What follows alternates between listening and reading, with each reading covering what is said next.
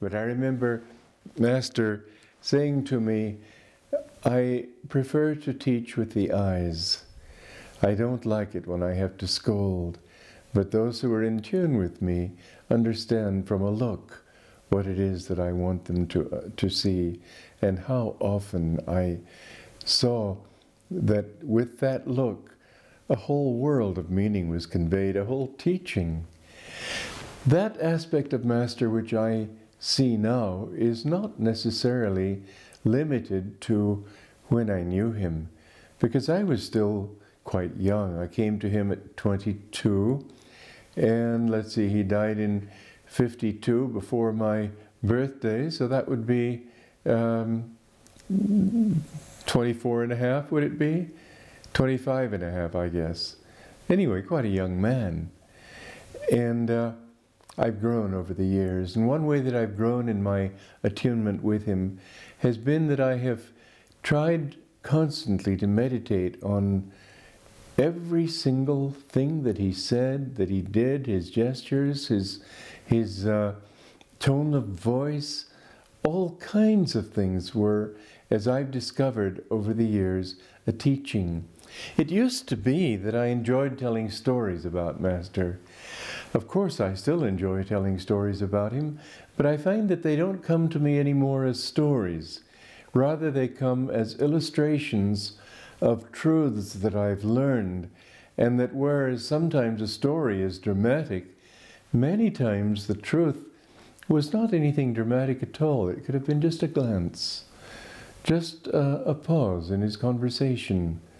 Or he would be talking up on the stage and he'd say something that I knew was directed to me, and I'd inwardly thank him, and he would just give me a glance and smile and then go on. And it was just a momentary communication and communion with him, but so precious, and you can't tell that kind of thing as a story, and yet sometimes it means a great deal more than any story. We need to know his personality because that helps us to understand how to behave. And yet we also need to know that he was not that personality. And yet, as a human being, he was by no means a zombie or an automaton. He had a wonderful personality, and he was so kind and so humble and so generous. I've always loved that time. He came back from an outing where he had where he had been buying, in fact, a cane. And was it a cane or umbrella? I forget right now.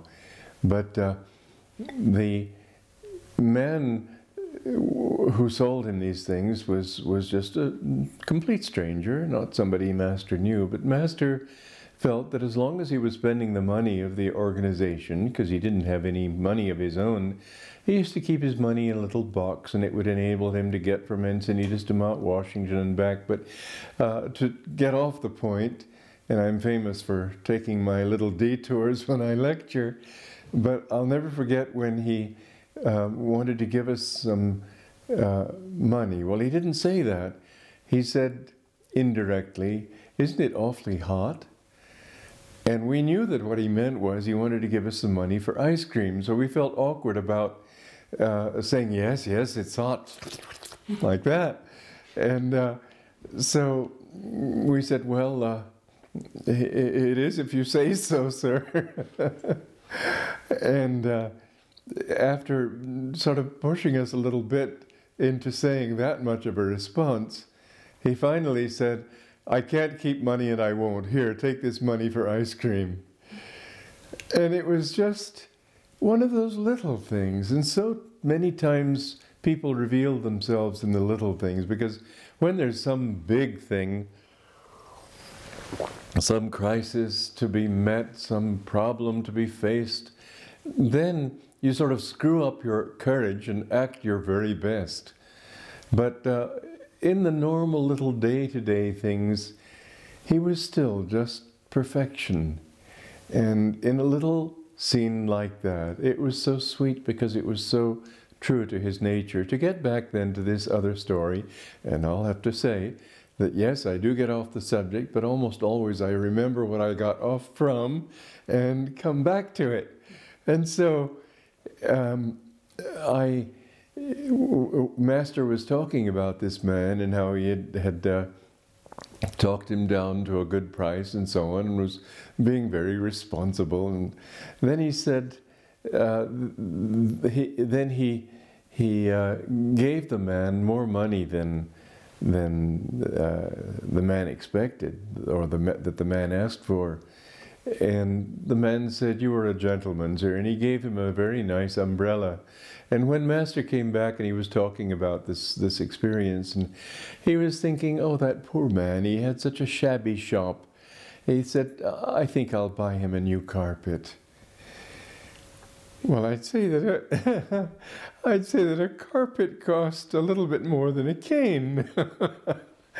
He wasn't practical. He just tried to sort of act practical. But he was so generous that all he could think of was giving.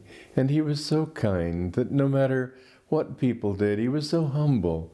I remember that Daniel Boone, who was a peculiar disciple, he had a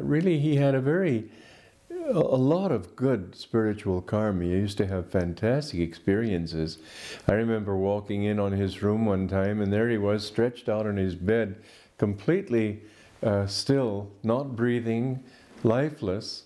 And he told later about having been taken by Master into the astral world, and he used to have all kinds of experiences, and yet he also had bad karma, and I think that Master gave him these experiences to try to save him from that. Well, his bad karma came out in negative attitudes and doubts and so on, and egotism, which finally took him off the path. And Master was concerned about it. He said that if you leave now, it'll take you 200 lifetimes to come back.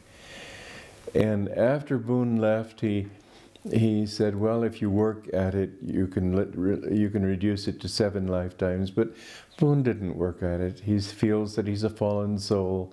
And Master said, no matter how many times you fail, you will never fail if you keep trying.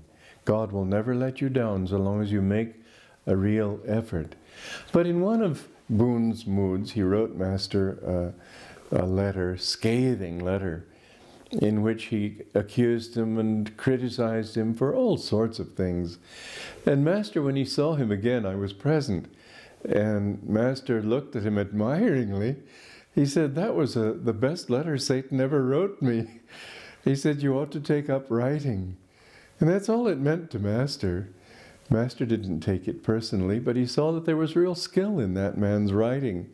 And unfortunately, Boone, with his bad karma, didn't even take up writing. He hasn't done anything with his life, and it's really a tragedy, because he's underneath it all. There's a lot of greatness in there too, but you know, we go through so many storms and ups and downs before we finally come to the point of realizing that yes, we do want God and nothing else.